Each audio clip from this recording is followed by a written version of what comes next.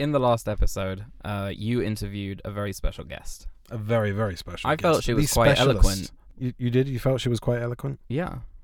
I mean, she made us look like a pair of gibbering idiots. The thing is that I didn't want to sort of have a full-on debate with her about it. At the end of the day, she feels a certain way about that scene, and I just wanted to get her thoughts on it. Well, I really identified because I'm also married to an Israeli woman. Woman. Yeah. I really understood what she was saying about their reaction to things that they aren't expecting or aren't used to being, whoa, that's weird. Right. So let me just give a little bit of context here. My wife, Michal, was on the podcast last week, and I asked her about the ending to Raiders of the Lost Ark because, in her opinion, it's weird. Here's a clip. You come to this really fun movie, a lot of adventure, and I was so hooked. And I loved the script, and I loved the characters, and I loved everything about it. I had so much fun, and then I get to the end, and I'm all of a sudden in a different movie. Okay. And then I got confused, because where am I? Right. They're opening like a casket. They're opening the Ark of the Covenant. Yes, right? And then there is like this huge light coming out of it. Right. And whoever sees the light. And the ghosts. And the ghost. Oh, I forgot. Yeah. And then there's a ghost. Yeah. When you watch a movie, and the first like 10 minutes or the introduction, you have some sort of a contract with the director or the screenwriter about which genre you're in. And you can't break that contract so late in the movie. So there's something very interesting about her, the way that she sees it, that she's like saying it's a very jarring change. Yeah, I wonder how she'd take From Dusk Till Dawn. Like if she wasn't, if she was a horror fan, which she isn't, because she said to me tonight as well that like sometimes there are genres that are mixed up. Like you have like maybe a fantasy film that has elements of horror in it, and she doesn't like that at all because she doesn't like to have. She doesn't like horror. She doesn't like to be scared. She doesn't like jump scares. Like she always says to me, "Why didn't you warn me?" And I would say to her, "Well, I haven't actually ever seen this before, so why would I know?" Of course, it's your fault. Right? It's always my fault. She's like, "Oh God." She doesn't like. She always gets a little fright whenever a balloon bursts. So she has a phobia of balloons. She doesn't like it when they go. She doesn't like things with small holes in them either. Yeah, she's got a thing with clustered holes. Like if you Google the lotus flower, you'll see what I mean. And it kind of does look like a pockmarked face, to be honest. She has a problem with pockmarked faces. Well, if it looks like like bubbles in a pancake, as if somebody's being like fried. Yeah, it's like a prickly feeling. I wonder how the polyjuice potion scene from Chamber of Secrets would make her react. I think that you should show that to her and film it for me. Yeah, she's seen it before, but I'm wondering how she'd take it if I showed it to her out of context. Anyway, so I kind of disagreed with her just about how jarring it was. Because, I mean, to each their own, and everybody's cup of tea is either weak or strong, and you like it or you don't, Marmite. Right. But, like, I think that, the whole progression of the scene, it goes very quiet, and then the equipment goes, and there's a little bit of confusion, and then this thing happens with, like, this, the creepy sort of... I've always felt that the Ark music... is sort of ominous in and of itself. Of course it is. It's extremely ominous. But like it kind of has a beauty to it, and then as the characters are saying, oh, this is beautiful and all that. Well, Belloc says it. Yeah. You're kind of along with them. That was the point that I made last time. Then you listen to the music, and you played the music right there in the episode. It kind of has a moment where you can almost see John Williams going, okay, now we're going to give them a second, and then it's going to transition into this. And it transitions so quickly into horror, and so does the scene, and we are supposed to be just as shocked at it as the Nazis are. Right. And I think that it's very, very effective. I don't actually feel that it's particularly horror-like. I mean, the music's a little bit... Well, I mean, there are the melting faces and the exploding heads and the... It's just gory. It's not particularly horror-like. I mean, there are ghosts. If you want to keep it. I mean, she's not here, right? You don't have to... No, but I'm saying, like, I'd said to her that there's a precedent for it, and it follows through in all the other Indiana Jones movies, and from what I hear, the movie we're about to see tonight, Vial of Density, also has a pretty out there ending that will either work for us or it won't. But the whole point of establishing the arc, the whole point of all the exposition that we talked about in the previous episode, and sort of building up the mystique around it, is to preempt that scene. Yeah, there are markings all over the movie about how dangerous this is going to be. I think that it's great that it kind of springs it on the audience like that, because you're going along with Indy the entire way through in your skepticism. Yeah. And I'm thinking about this now as somebody who has seen the movie a million times and has seen all the subsequent movies a million times. Yes, even Crystal Skull. And it's a given for me. But putting myself in Michal's shoes, it's kind of, I mean, she saw it for the first time while we were together, and we've been together for 10 years. So yeah, recently. Yeah, so it's something that probably snuck up on her and was not, it didn't really have a precedent for I'm her. just interested, that the response is, that's weird, and not that's horrifying. Well, because as she I think said, that's it's an the correct Israeli response. thing. Like, I think even if she were to say, I don't like it because it's horrifying, right, that's completely a legit response, because that's what you're supposed to feel. Right. But I'm wondering if I think it's an Israeli thing. I'm sure that your wife says that as well. She does, about a lot of stuff. Right. And I'm wondering if maybe when you hand a script to Gal Gadot, maybe she'll be like, I don't know, this ending, it's a bit weird. You know. So what? I'll need to check next time I hand Gal Gadot a script. All right, well, that's fizzled out now. I'm sorry, was I supposed to take that and run with it? Here, have this bag of poo. Run! Run, boy, run! The papers? I've just read mine this morning. Run. Run. All right, let's have an episode. Yeah.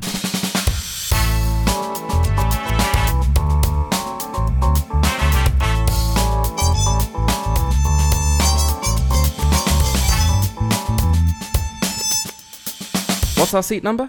Hello and welcome to What's Our Seat Number, the podcast that you're currently listening to. I'm Johnny Gross, a freelance filmmaker who does jobs that have as much to do with films as piano moving does to a John Williams. It's like, hey, I'm a conductor. Well, I make chopsticks for a living, and in theory those could be used to conduct an orchestra, so it's kind of related. With me as always is my brother. We found him dusty and becobwebbed at the back of a booby-trapped cave in a stone tomb surrounded by snakes, bugs, rats, and killer ants. He's a 3D artist and published game designer. It's the one and only Simon Gross! That is the best way that I've ever been introduced into anything. We found him in a becobwebbed. That was great. Well, I think we should go over to the news desk. It's time for some movie news. Movie news. So first up is a piece No, you have to come up with a funny name. Fuck me. It's hot in here, and I'm melting. I'm David Corenswet. Nice. Very good. Because the first bit of movie news here is the fact that Rachel Brosnahan and David Corenswet have been cast as Lois Lane and Superman, respectively. And this has been all over social media to the point where people were writing things like, has anybody heard about the casting of Superman yet? I've been waiting for it all day. Does anybody know who's been cast? Anybody?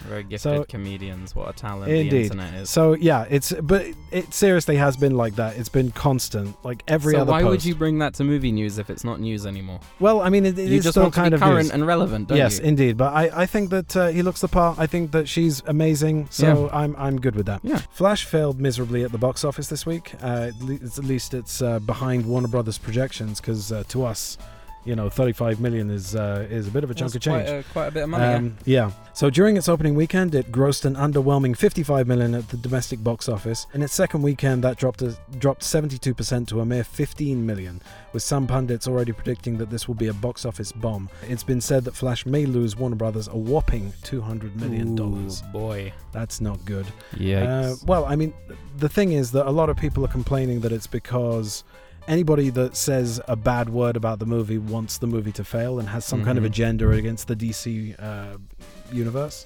somehow, or against James Gunn. A bad movie is just a bad movie. There's a reason for it, and it might not necessarily be because of that, but I don't think it helps. There's more AI controversy as Disney and Marvel use AI for the Secret Invasion title sequence. Have you seen this? Do you know anything about it? I know about this, yeah. Yeah. Backlash from both artists and fans was quick and severe. Says John Lamb, a storyboard artist on Twitter, this is salt in the wounds of all artists and writers in the WGA strike.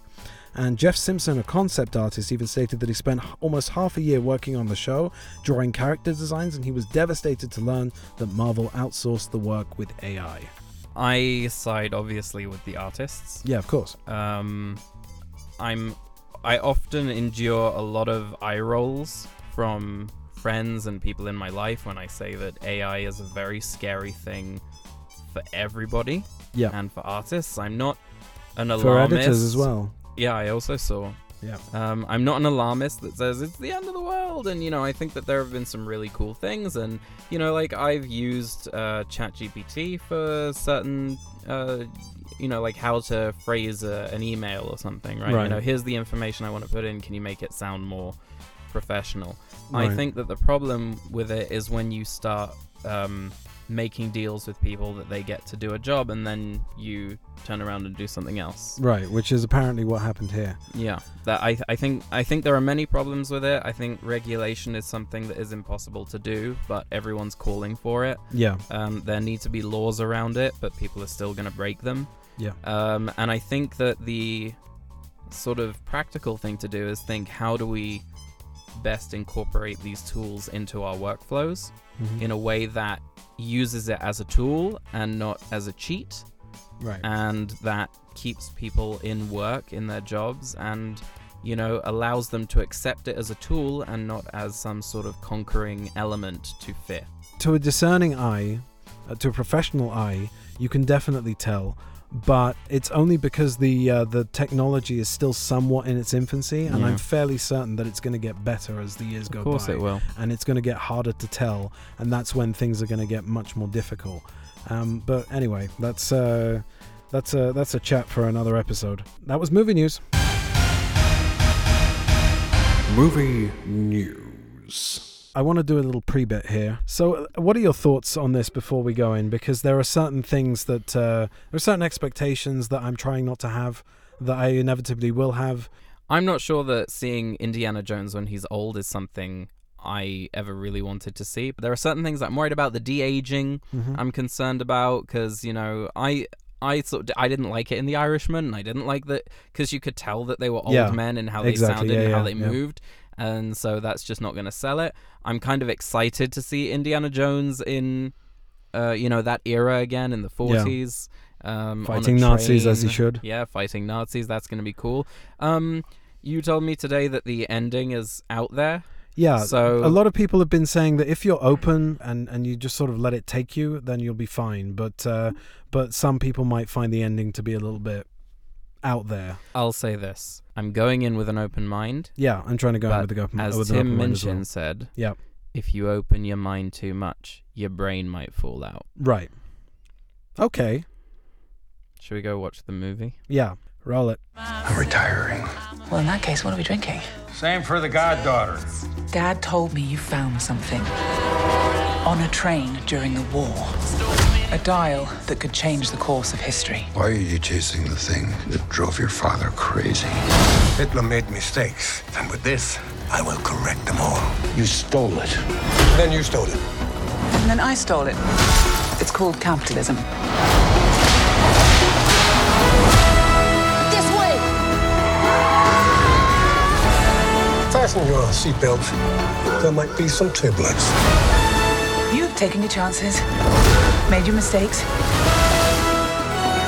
and now a final triumph. Indy! Give him hell, Indiana Jones! A few times in my life, I've seen things. I've been tortured with voodoo. Been shot 9 times, including once by your father. Sorry! But I've been looking for this all my life.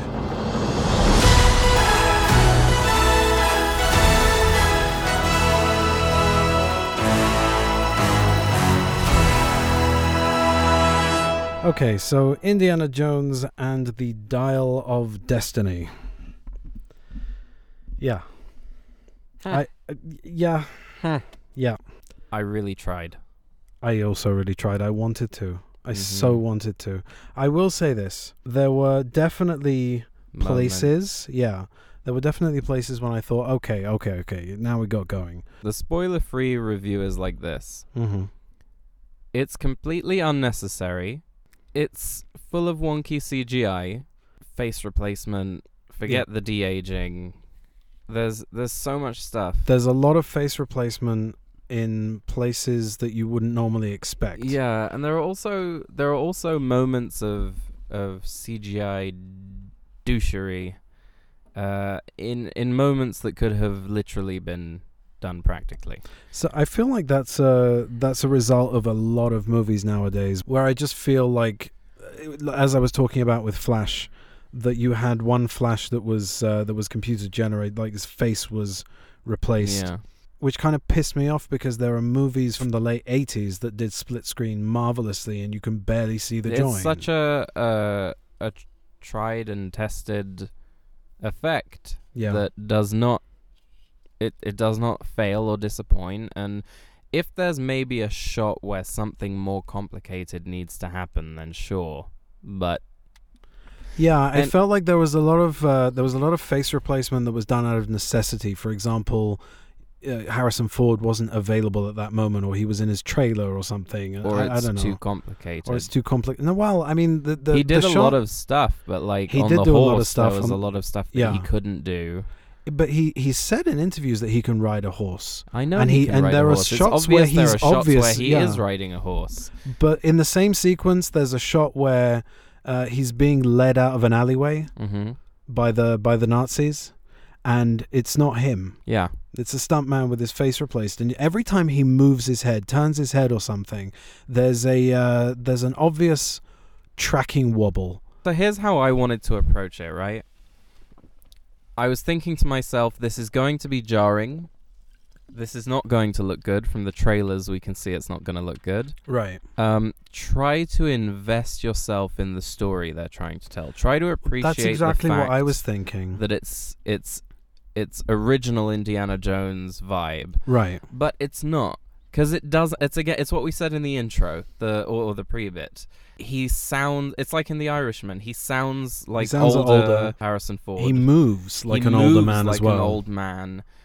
His hands are shaking, and also the jarring CGI. But look, within the context of the story they were trying to tell, I thought it was quite fun. Right, you know, I was really trying to enjoy that opening sequence. That's classic Indiana Jones. Yeah. Even though, because of the facial replacement, they played the whole thing out in complete darkness. Yeah. The way that Douglas Slocum used to light these movies, and the way that Janusz Kaminski lit Crystal Skull, two very different cinematographers, but they both had somebody in common, which was Steven Spielberg. The style was to keep it kind of bright and contrasty, and I think that's in general Steven Spielberg's style. He likes to light up a space even where you wouldn't normally see that much light, because it's fantasy. Practically everything. I remember in the Spielberg documentary, somebody said that everything is idealized because that's the way Steven sees the world. Definitely, when it comes to Indiana Jones, it's a fantasy, and it's based on these sort of rose-tinted memories of serials. And so, yeah, it should be lit like that. And this movie just seemed very dark in a lot of places, and kind of drab, and kind of drained of color. I think that James Mangold's strength was in Logan. There was a slower, more sober sort of reflection. It was a very different kind of movie. He wasn't making an X-Men movie. And he wasn't making a Wolverine movie either. Exactly. He was making a movie about it was a character study. It's the same thing that Jason Reitman was doing with the first hour and 20-odd minutes of Ghostbusters Afterlife. Right, and I think delving into the characters. I think that's like a sweet spot, right? Yeah. Especially if you're going to do something different, very, very different. I'm not sure that I needed a sober reflection on Indiana Jones, right? And we didn't get that. Some of it, we did get some of it. We did, I think the scene on the boat with Helena and all that. We won't go into spoilers yet, or we will. Oh, fuck it. This is a spoilery episode of Indiana Jones. Okay. If you wanted a recommendation, was it better than Crystal Skull? I don't know. Was it worse than Crystal Skull? I'm going to say definitively, in my personal opinion, as somebody who has mellowed on Crystal Skull quite a lot in the last 15 odd years. How long has it been actually? 2008, 15 years. I would say this does not beat Crystal Skull for me. I have managed to enjoy 3/4 at the very least of Crystal Skull, and I know that the finale's coming, and you enjoyed maybe a quarter of this movie put together.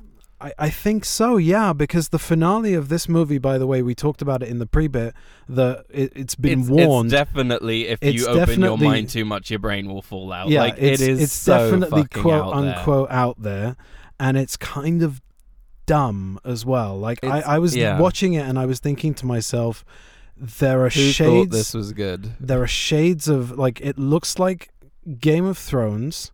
It looks like the Scorpion King...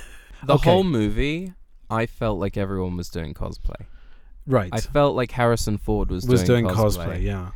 The only person who looked like she was authentically belonging was Phoebe Waller-Bridge, who did a fantastic job. She was great, yeah. I thought she was great. And there have been whispers of a Helena Shaw kind of offshoot, and people always say, and I always say it as well, is that don't repurpose our characters and gender swap them. Give us new ones. And hello, that's a new one. She's a new one. Yeah. So and she's a very compelling character. She's a compelling character. Very different shades of light and dark. And she's a very good actress as well. I think that she's funny.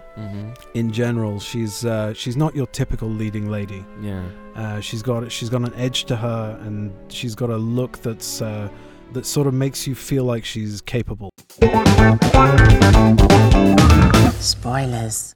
So from this moment on, we are going to unleash the spoilers. Unleash the spoilers. If you haven't seen the film yet, and you were looking for does it beat Crystal Skull? According to Johnny, no. And according to me, also no. I didn't think that I'd be able to say I prefer Crystal Skull over another Indiana Jones movie, but I had a feeling tonight that would be the... I thought so too. You know what I was thinking? I was thinking that if they would have taken this MacGuffin and this premise and switched out Mads Mikkelsen and switched out Helena for Ray Winstone. Gotten rid of Ray Winstone and put Helena in there instead, then it might have been a better movie. Yeah. I was thinking like switch her out instead of Mutt. I'm not a massive fan of him. That could be. I think that would have been a lot better. Junk that weird ass final leg and make it exactly how it should be, which is that the dial does something to the bad guy that kills them in a horrific way. What I was thinking about in terms of the dial was that maybe it would do something more akin to what happens to Donovan at the end of Last Crusade. Yeah. But they can't do that. They can't do that again. So I was hoping that if they did do time travel, that it would be back maybe actually to the 30s or 40s. I need to digest this a little more, but I feel like it should have been smaller scale. I thought that Voller's plan was actually a really good one. It would have been better if he had completely misunderstood what the dial does, and therefore, exactly the same way that all the others did. I think that the whole point is that the MacGuffin betrays the antagonist. Yeah. And in this case, it really didn't. It didn't really... No, it was his death was completely inconsequential to... But he was a really good baddie, and I think that Spielberg's squeamishness to tackle the Nazis in Crystal Skull was slightly to its detriment. Yeah, it did him a disservice. Yeah, because... and Mads Mikkelsen was around at the time. Yeah, he'd just done Casino Royale. That's what I'm saying. If they would have had him... for that, if they would have had all of the elements plus a younger Harrison Ford, because by the way, in Crystal Skull, he looks great in Crystal Skull. But that's only when you compare him to how he looks in Dial of Destiny, because back when Crystal Skull came out, we were comparing him to how he looked in The Last Crusade. Yeah, but I think that there's an issue in general with Harrison Ford's. There's an issue in general with Harrison Ford's performance in this movie. And that is more or less the same complaint that I have about Patrick Stewart in Picard, is that he's getting very old to the point where he can't say his lines with enough conviction to, like, there's a lot of bum line readings in there that that kind of took me aback. You think he'd be proud of this? Your father, his only daughter, selling her soul for bail money. Sounds quite cool when you put it like that. And it's not all bail money. Some of it's gambling debts and some... Teddy. Elena! No! Elena! How did you end up like this? What do you mean? Resourceful, daring, beautiful, self-sufficient. I just watched Shrinking, and he was excellent in Shrinking. It's completely pitch perfect. It's almost as if he's doing Dial of Destiny to close off a chapter, I guess. It's an impression of himself. It's I think that it works. His swagger works when he's of an age where he can swagger. Right. And in Shrinking, he is playing a therapist who is old and who has what is it? He has Parkinson's. Yeah. It's something that he can play. Yeah. And I don't think, because I was reading some stuff about, people saying they didn't like seeing Harrison Ford in this movie and whatever, or they weren't looking forward to it from the trailers. People were going, "Oh, you're ageist," and it's like, it's not ageist. I was thinking about this when the movie started, when we moved from the prologue into 1969. Yeah. And I was thinking that when you watch a movie that stars one of your action heroes, and you see them age, it doesn't matter that they've aged if they're going to be playing their age. Yeah. But if you're watching an Indiana Jones movie or a James Bond movie or a Die Hard movie, you're expecting that character to do the things that character has always done. And Indiana Jones in this movie cannot do those Indiana Jones feats that he's been doing for the past 4 movies. Yeah. Because he's much older. While they're addressing the age, and they do mention it quite a few times, and it's a part of the story, at the same time, he's going off on an adventure where he still has to be the Indiana Jones we know and love. And obviously, if you're a fan and you're going to see this movie, that's what you want to see. Yeah. So it's and that's kind of what you got in Crystal Skull, because you know, he did a lot of that stuff himself, and it felt more authentic. Yeah. There was I don't remember there being face replacement. I'm sure there must have been some kind of enhancement somewhere, but not that I can remember. More or less, the first time I really ever saw that was in Skyfall on the top of the Grand Bazaar. Yeah. And they replaced both Patrice's head and Bond's head. Yeah. And that was very jarring, and I didn't like it at all, because I remember you didn't like it. Because I'm quite happy to see the stuntman. Yeah. Because I'm going, that guy's doing it. Yeah. Whereas if I see face replacement, it's yanking me out of the scene.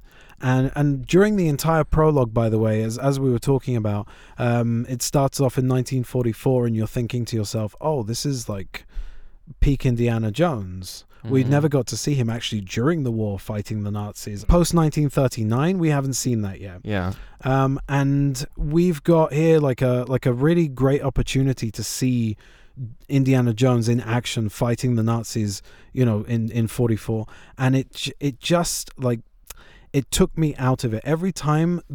I think what they did was, by the way, the deep fake shots that they showed in the trailer are the only passable shots in the entire sequence, and even those are not. Even those great. are slightly wonky, but they're much better than what we've seen before. And everything else around it is wonky. He looks like a game character from a cutscene. Yeah, there's a lot of problems with the fact that it's set in the sort of darkness, because the shadows have to pass over his face in a way that's semi-believable. Right. And I found, apart from the janky tracking and the weird kind of blurred motion and his hair and his eyes, which didn't look right, and his blinking, like his mouth movements, like everything. Also the fact that the top lip curl is still not been solved. It's not that, it's still from Cavill's moustache problems. Oh my God. It's like, it's the same thing, and you cannot you cannot move the lips like that. Right. The lips move in a certain way, and I don't know what were they using. Were they using hand? They weren't doing hand animation. They were doing deepfake. They right? were doing like it's a newer AI deepfake technology that pulls from the entire Lucasfilm archive of all of his roles from American Graffiti to all the Indiana Jones movies to all the Star Wars movies that he did, and they were able to take all of that information and paste it onto his face. Which is very, very impressive. It's very impressive. However, in just the fact that that's a technological thing that exists. Right. However, if you want to do something like that, you can't just leave it to AI. You need to give it to artists who are able to look at it and say, well, then it wasn't done very well. Right. No. So my issue with it is not necessarily the fact that they did it. It's the way that they went about it. We know that there's a lot of unrest in the CGI community, in the animation community, that they are overworked and underpaid, as we've talked about in a previous episode, and the fact that they are overstretched. There's not enough animators to a project, and they closed effects houses left, right, and center during COVID and after COVID. And the issue is, I think that they tried to do way too much with basically a technology in its infancy. And obviously they had a lot of confidence in it because they kept cutting to him and they kept cutting to close-ups of him, and full facial close-ups in bright light in the train. What I'm curious about is why didn't they go the route of what they did with Luke Skywalker in the Book of Boba Fett, right? Because while that's not perfect, it looks really freaking good. Right. And they have a younger actor. They are replacing his face. I think that they did some voice modification to make it sound like Mark Hamill, and it does a really, really good job.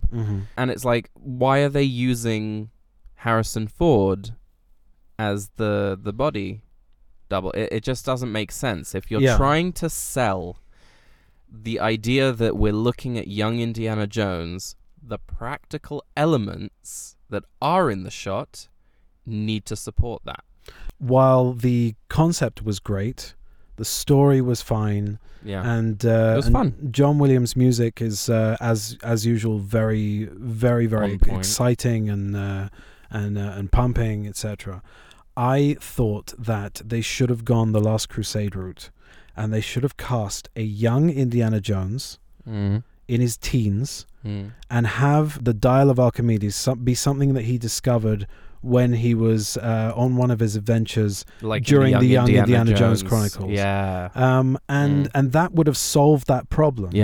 Because then you would have done would have done something that, I mean, look, obviously they didn't have, in the 80s they had River Phoenix. And he was just fucking fantastic. When on my last rewatch of Last Crusade that I did for the episode we haven't recorded yet, I watched that sequence and I thought to myself that he was really studying Harrison Ford. He's got that kind of smirk, the lip curl. He's got the run, that sort of bow-legged run that he does.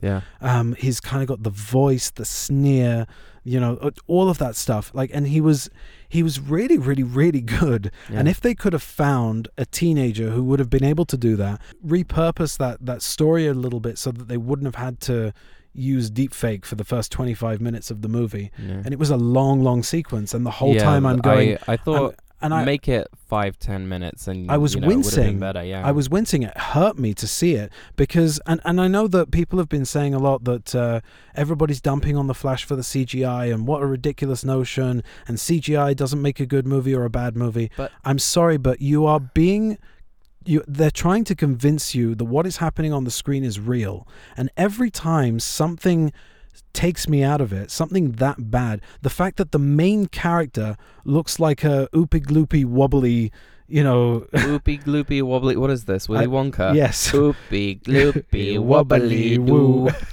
What is the matter with you? I'm really tired. Right, what you just said is like really hitting the nail on the head. The argument about CGI, right?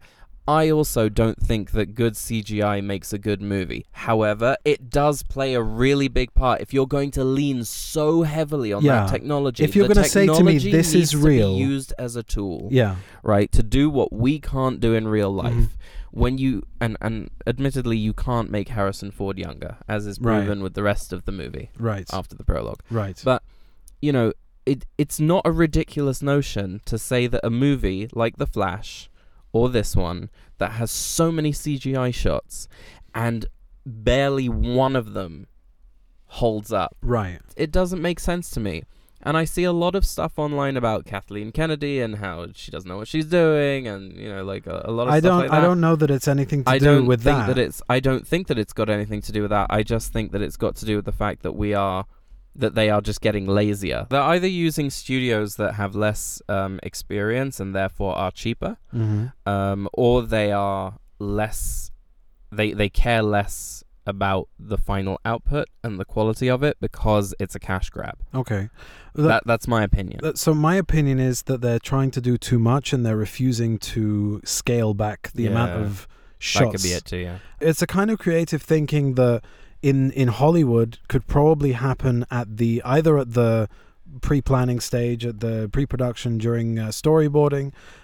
You know, if they were doing tests and the tests weren't looking that great, then maybe you didn't have to go all in with the deepfake. And once you get to that point where, you know, it's not working so great, so maybe cut away from Jones a couple of times. You know what I mean?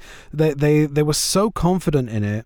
And Harrison Ford himself was on the interview circuit just talking that stuff up so much. Basically, it ruined the essence of the sequence for me. And also, Mads Mikkelsen was de-aged. Yeah. And he looked too buttery smooth as well. Yeah, it really wasn't necessary, I don't think. Yeah. I think that the solution might have been just to age him a little bit more with makeup, in 1969, exactly. He doesn't look that old to begin with. He really doesn't. They could have dyed his hair black and left it at that, and then in 69, you know, given some prosthetics. But moving on from there, you have like this whole sort of look into, like, it sort of cuts to 1969, and he's like older. Yeah. And he's not wearing a shirt. And he's sort of. That was what that journalist in Cannes was talking about, where she said, "You look really great with your shirt off. You look so hot," or something like that. And he said, "God has blessed me with this body." I think you're still very hot. And we were stunned to see you take your shirt off in the second scene. I mean, it's just... And you've still got it. I mean, how do you keep fit? I've been blessed with this body.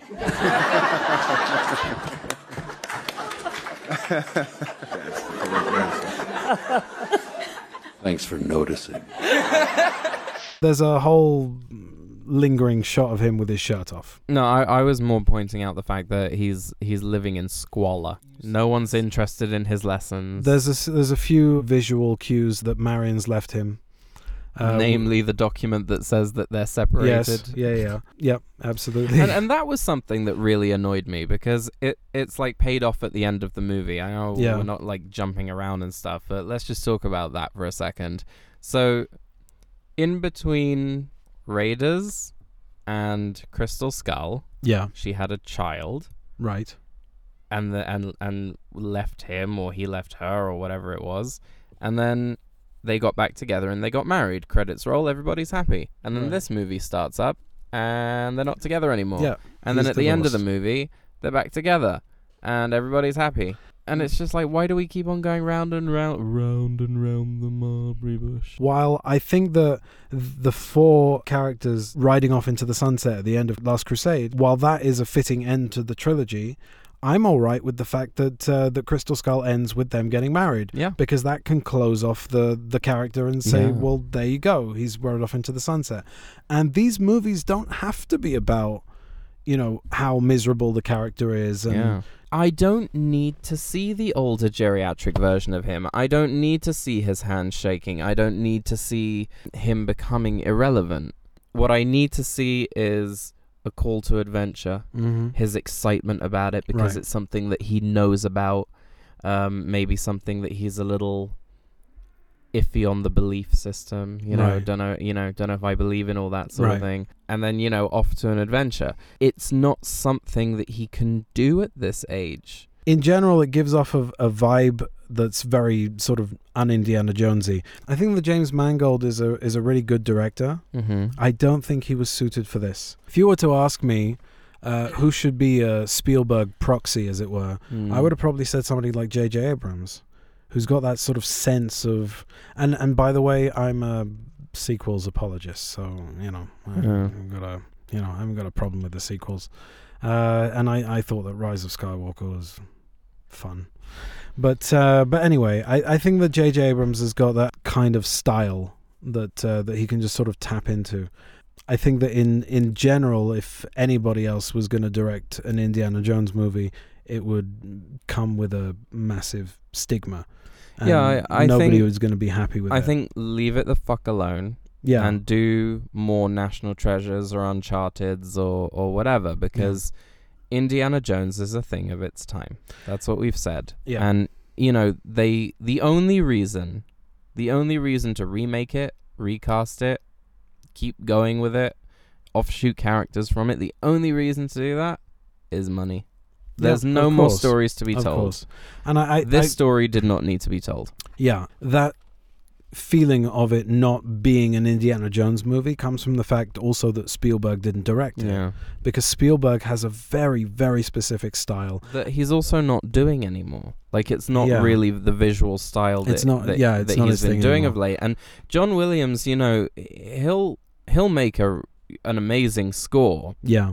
And that's not going to carry the movie, just like CGI is not going to carry the movie. Right. John Williams, he's a genius. He's a fantastic composer.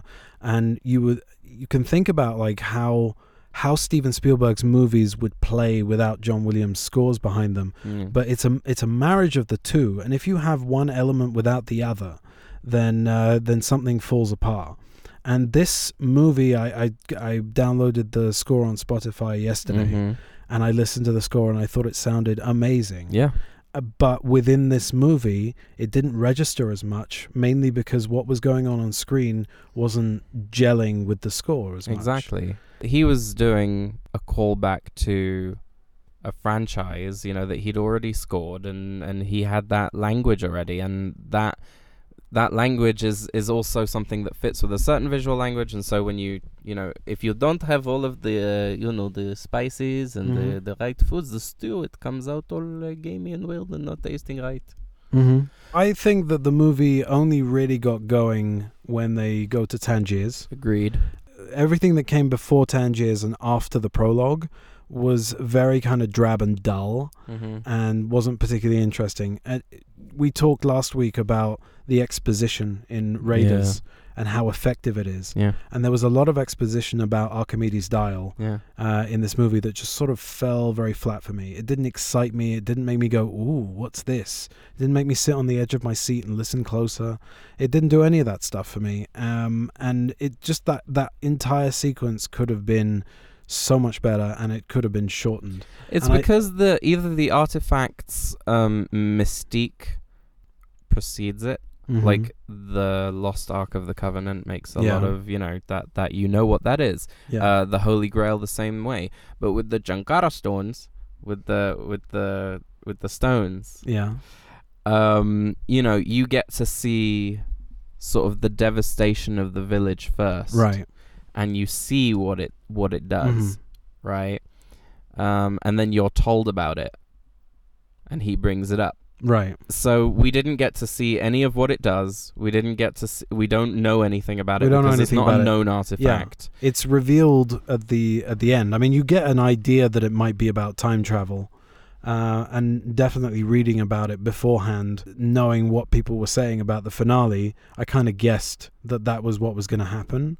That they were going to go back in time, and that was what was going to be outlandish. The dial itself and the what was the name of the tablet that they used to? I've already forgotten. Yeah, exactly. That's the problem. But that's the thing, is that like if I say to you, the thing that they find at the beginning of the movie that sets the whole thing off is the scabbard of Excalibur.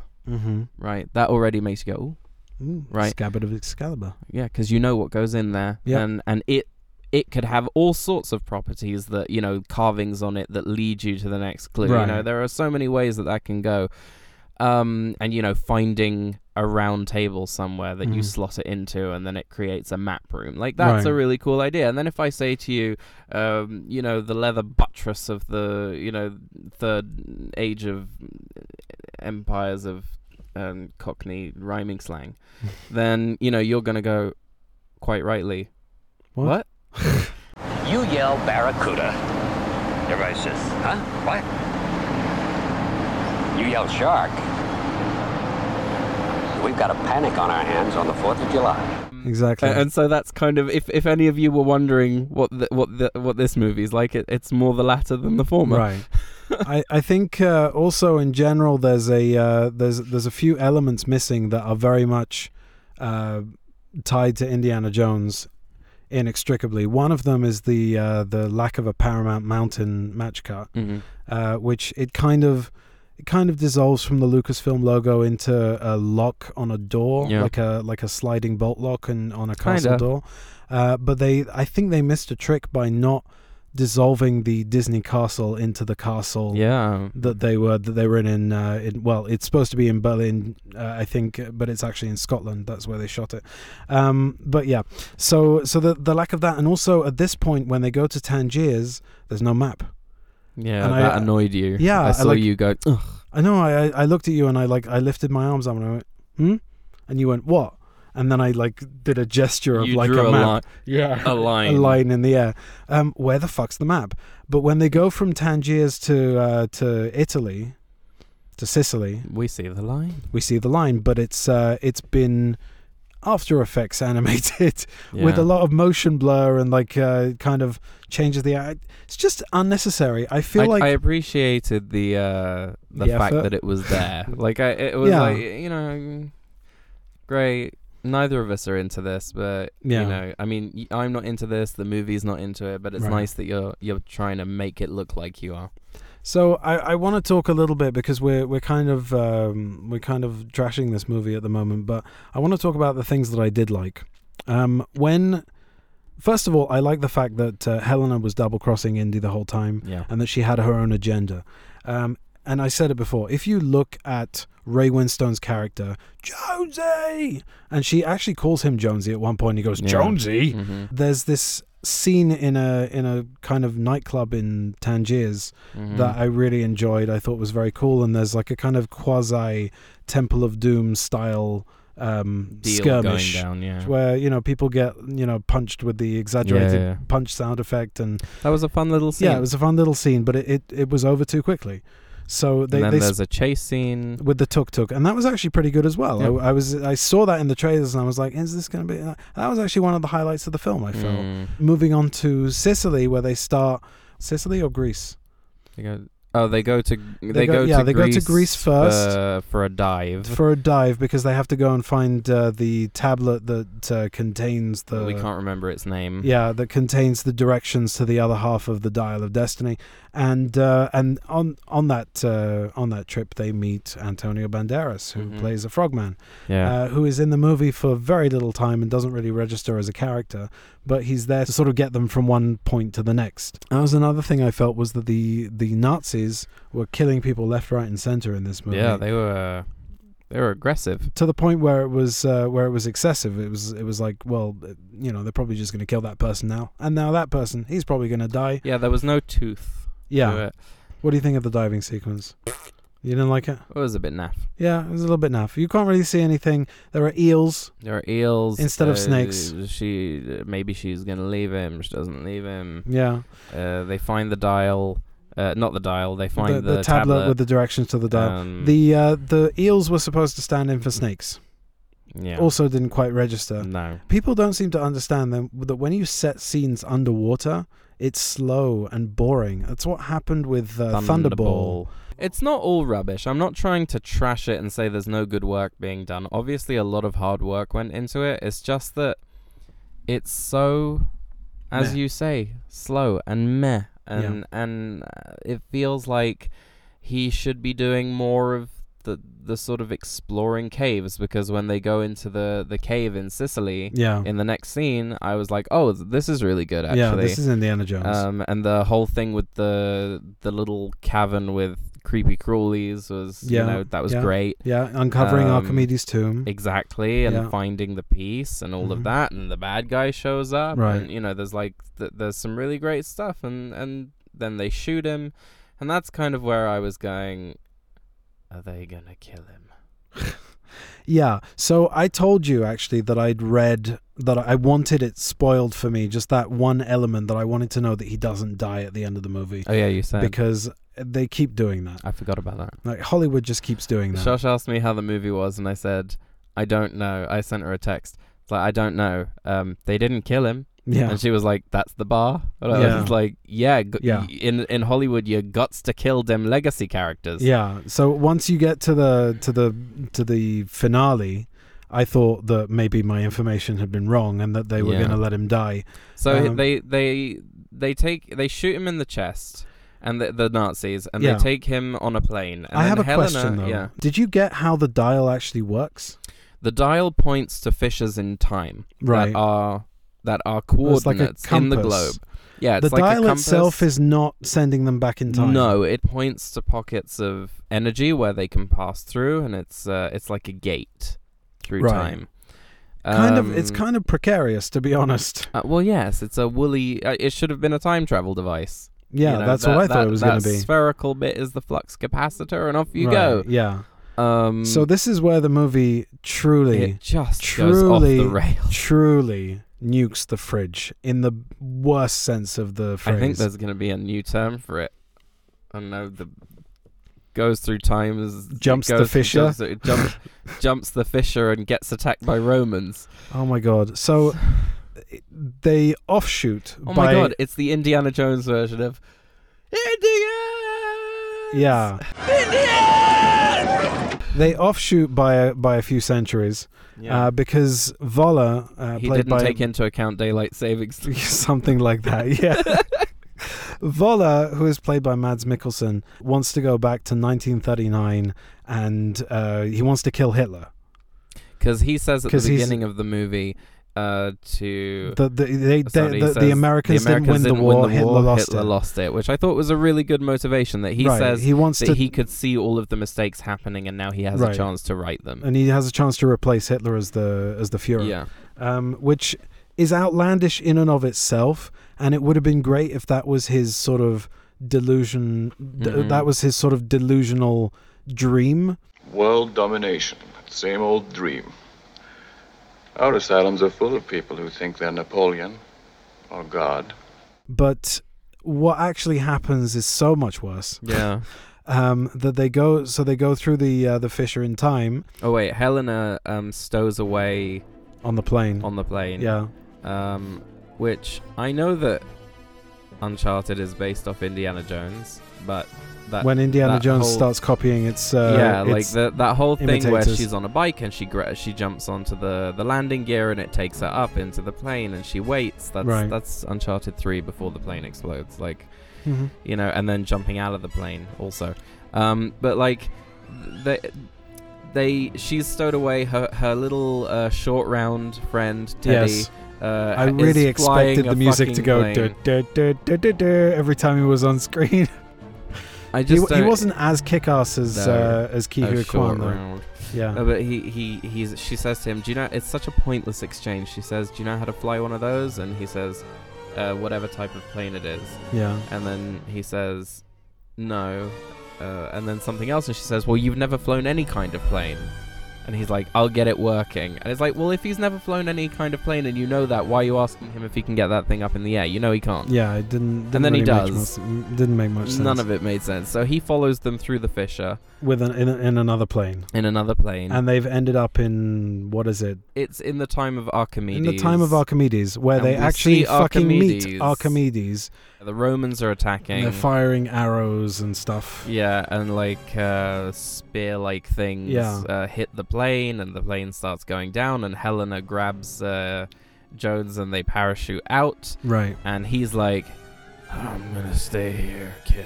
Yeah. Also, we should mention that Voller crashes in the plane. Yeah, the plane crashes, and then you see his mangled corpse afterwards. Yeah, that's about it. Which is, I've always hated Spalco's death in Crystal Skull, but it's better than that. Yeah. Come on. I mean, he's an evil Nazi. I was really give him a proper hoping that death. we were gonna see him reverse back to. I was worried that they were. Yes, that's what I was like worried we were going to see. That there was going to be some janky, uncanny valley fucking baby like there was at the beginning of Flash, and yeah, okay, so maybe they shouldn't have. Yeah, done that. Exactly. And it just, I'm glad they didn't do that, but I'm also not very happy with what they did do.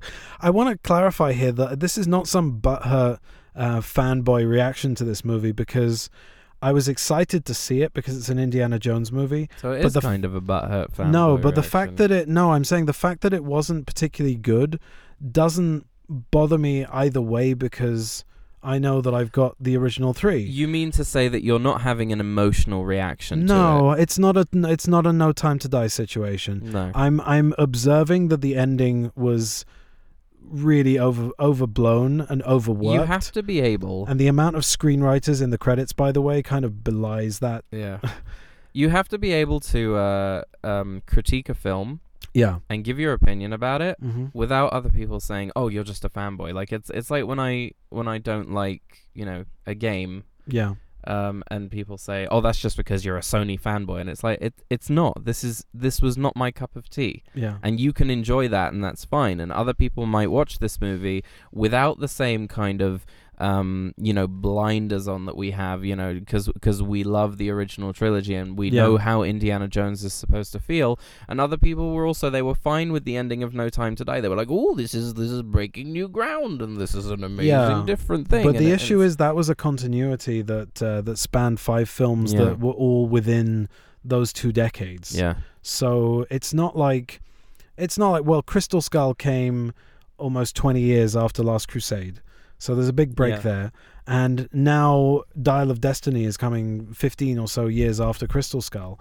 So there are big breaks in between these movies. And by that point, I'm just like, well, it doesn't really need to happen. No. And so I can really sort of take it or leave it. And the rest of it is like kind of, all right, that happened. Doesn't the ending just kind of feel like it comes out of nowhere? So Archimedes comes, and Indiana Jones is saying that he wants to stay here. He wants to remain a part of history because he's irrelevant where he is now. So, and I was thinking about that as well. It's like, it's okay that, it makes sense that the archaeologists should get to touch history. Yeah. But it should have been done in a much more subtle way. It was very, very odd how it was handled, and it was in broad daylight, and it was like just the Roman ships with their ballistas and whatnot. It was very out of place. It was very strange. Yeah. The episode of Black Books with the wine. Yes. At the beginning, it starts with you see. Is that the one where he freezes a bottle of wine and then they smash it? No. And then they lick it like a lollipop? No. I'm talking about the one where they have to look after their sort of house sitting, and they're completely drunk when they come into house sit, and the guy says, "You can touch any of these wines over here, but not these expensive wines." Right. And Manny gets it the other way around. Mm-hmm. And there's a moment at the beginning of the episode where there's like a very cheap looking shot of an abbey, of a church or whatever it is, and there's a monk running across the lawn, and he's going, "Abbé, Abbé, Abbé." Right. That was what it felt like watching Archimedes and his, what were they, interns? I don't know, like running at him, Somebody said when the Three Musketeers came out in 1993, the Disney version, that the kids have been playing in the costume chest. Right, that was the review, and I remember it very vividly because I was so excited when that movie came out. I was 10 years old, and I read that review, and I thought, what? And to be honest, there is a point to that, in that it's very much kind of a period movie with a modern sensibility. Yeah. And everybody, all the, like, Chris O'Donnell's talking with and Kiefer Sutherland speaking with American accents. D'Artagnan. It's basically Young Guns light. Yeah. But like, that's, I would say that is way more authentic than what we saw in this movie, because now I'm looking at it and I'm going, oh, They're back in the costume chest again. It was very off-putting. It was very weird, and then Helena just like turns around and punches him. Yeah, and it cuts to black, and then suddenly they're back in 1969. You don't see any struggle of getting back to the past or getting getting back to the future. But like, nothing is earned. And then suddenly, Marion walks through the door. And for some reason, tell me if you picked up on this. Did she have some kind of CG work done on her face? She looked a little fluid. I thought maybe, but I couldn't. I was trying to like pick that out, and I felt that they did the same thing to Carrie Fisher. Maybe some light airbrushing. Yeah, I think they did the same thing to Carrie Fisher as well in Force Awakens. Smooth out some of those wrinkles. Yeah, but the fact is, she's supposed to look her age, and they didn't do that to her in Crystal Skull. And I saw her on the red carpet, and she looks fucking great. So why do that? I don't get it. Because everything is a little bit touched up in this movie. Yeah. The other thing that I found a bit cringy. First of all, I just want to point out there's a scene on the boat between Helena and Indy in the middle of the movie when they're just before the dive, where he tells her what happened to Mutt. Oh yeah.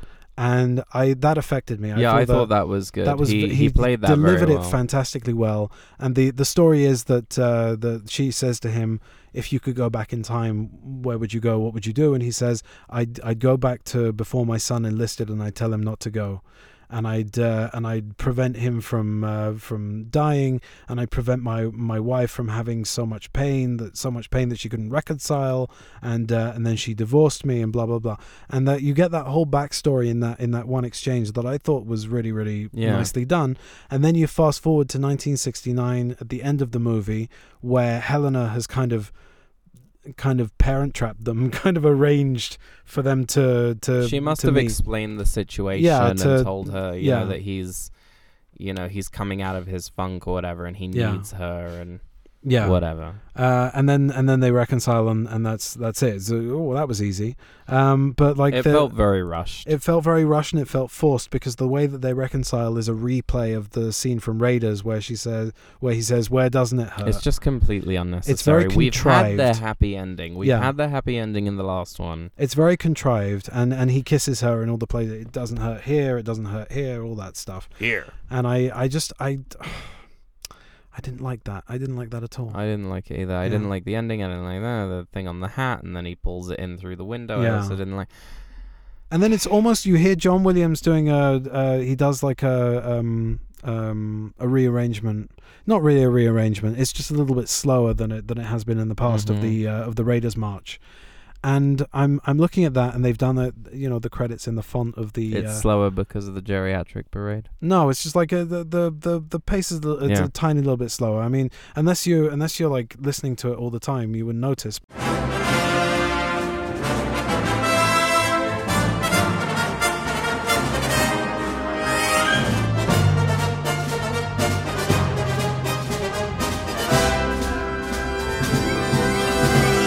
And then the font is the Raiders font from the title sequence of Raiders and Last Crusade and Crystal Skull, and it's kind of saying to you, "Hey, that was an Indiana Jones movie," and I'm going, it didn't really feel like it didn't really feel like an Indiana Jones movie for most of it, and with that, I've got to say it was kind of disappointing. I'm not going to cry myself to sleep over it, but because this was kind of we knew. We didn't want to go in with high expectations, but at the same time, the build up to it, and we really wanted it to be good. Yeah, we wanted it to be a good film, whether or not it was a good like Indiana Jones. Yeah, it was another story, but I felt like it was very much tied to the past. He even says that he drank the blood of Kali and he was tortured by voodoo and blah blah blah. Like there's like callbacks to the past that are unnecessary, because he's already said, "I've seen things that I can't explain." Right. Like that is the only callback you need. Right. There's a point at which, if you are a filmmaker like James Mangold, you need to look at a script like that and say, is this going to work? Is this necessary? Do I really need to do this? I mean, obviously, I think what I got from him in the interviews, in the press junket, was that obviously he was, kind of like J.J. Abrams taking on Star Wars. He was extremely honored to be given the chance, and he was like aching to direct an Indiana Jones movie and all that kind of stuff. Yeah. But at the end of the day, there's a huge risk factor that didn't really pay off in my opinion. But that's just me. I agree with you. Yeah. I mean, I'm sure that a lot of people will enjoy the movie, and it is enjoyable in part. It's not a dumpster fire. It's not a dumpster fire. But I mean, I knew that there was a chance that I would come out of this movie going, I would prefer to be watching Crystal Skull, and that's what happened. Hate to see it. Yeah, but that's what it is. Yeah. I don't want to watch Crystal Skull. I want to watch Raiders or Last Crusade or Temple. Also, the Henry George Jr. Also, there was again going back to the CGI, it really put a damper on things. Yeah. There's also a shot where he's running across the top of the train where it's a CGI stuntman. Yeah. There's a whole flashback sequence that wasn't necessary, that we could have been told about it. Yeah. They didn't really We were told about it. We were told about it. We didn't need to see it, and they de-aged him to, I don't know, 50 or something like that. Crystal Skull age. Yeah, or 60, yeah, something like that. The problem is that we have reference for what he's supposed to look like when he's young and when he's 60. I think that when you have somebody as famous as Harrison Ford, who people like us have been watching for our entire lives on the screen, you know what the guy looks like, you know what his mannerisms are, and you know what you're supposed to be seeing, and it just doesn't give you that. So there's definitely something missing. I would like to say to all of those people that weren't bothered by the CGI, I envy you, because I was bothered by it, and it took me out of probably what was probably a very, very exciting opening sequence. This is what Shosh says to me all the time. Yeah, she says about CG and stuff when it bothers me. She says the average person doesn't notice it the same way that we do. Yeah. And I think I don't know how it's glaring in this movie. It's really, really glaring. Like you have to be able, in this case at least, you have to be able to see that the facial muscles are not moving the way they're supposed to. Yeah, they're moving like flubber.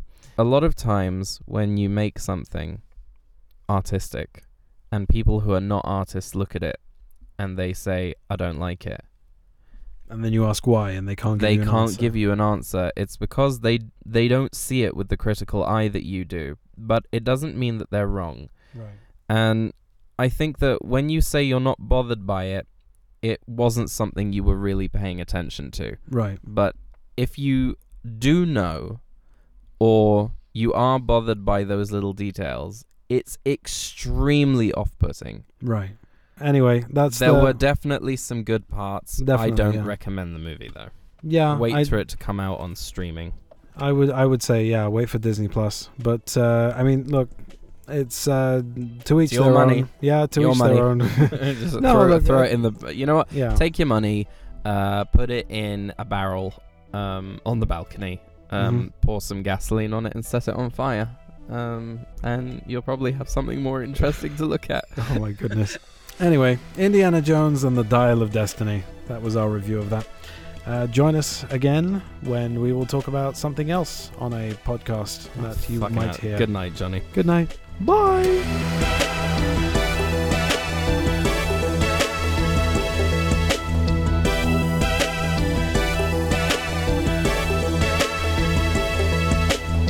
What's our seat number? I've been blessed with this body.